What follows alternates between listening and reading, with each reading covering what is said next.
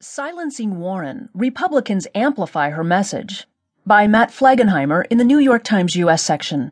I'm Caroline Miller.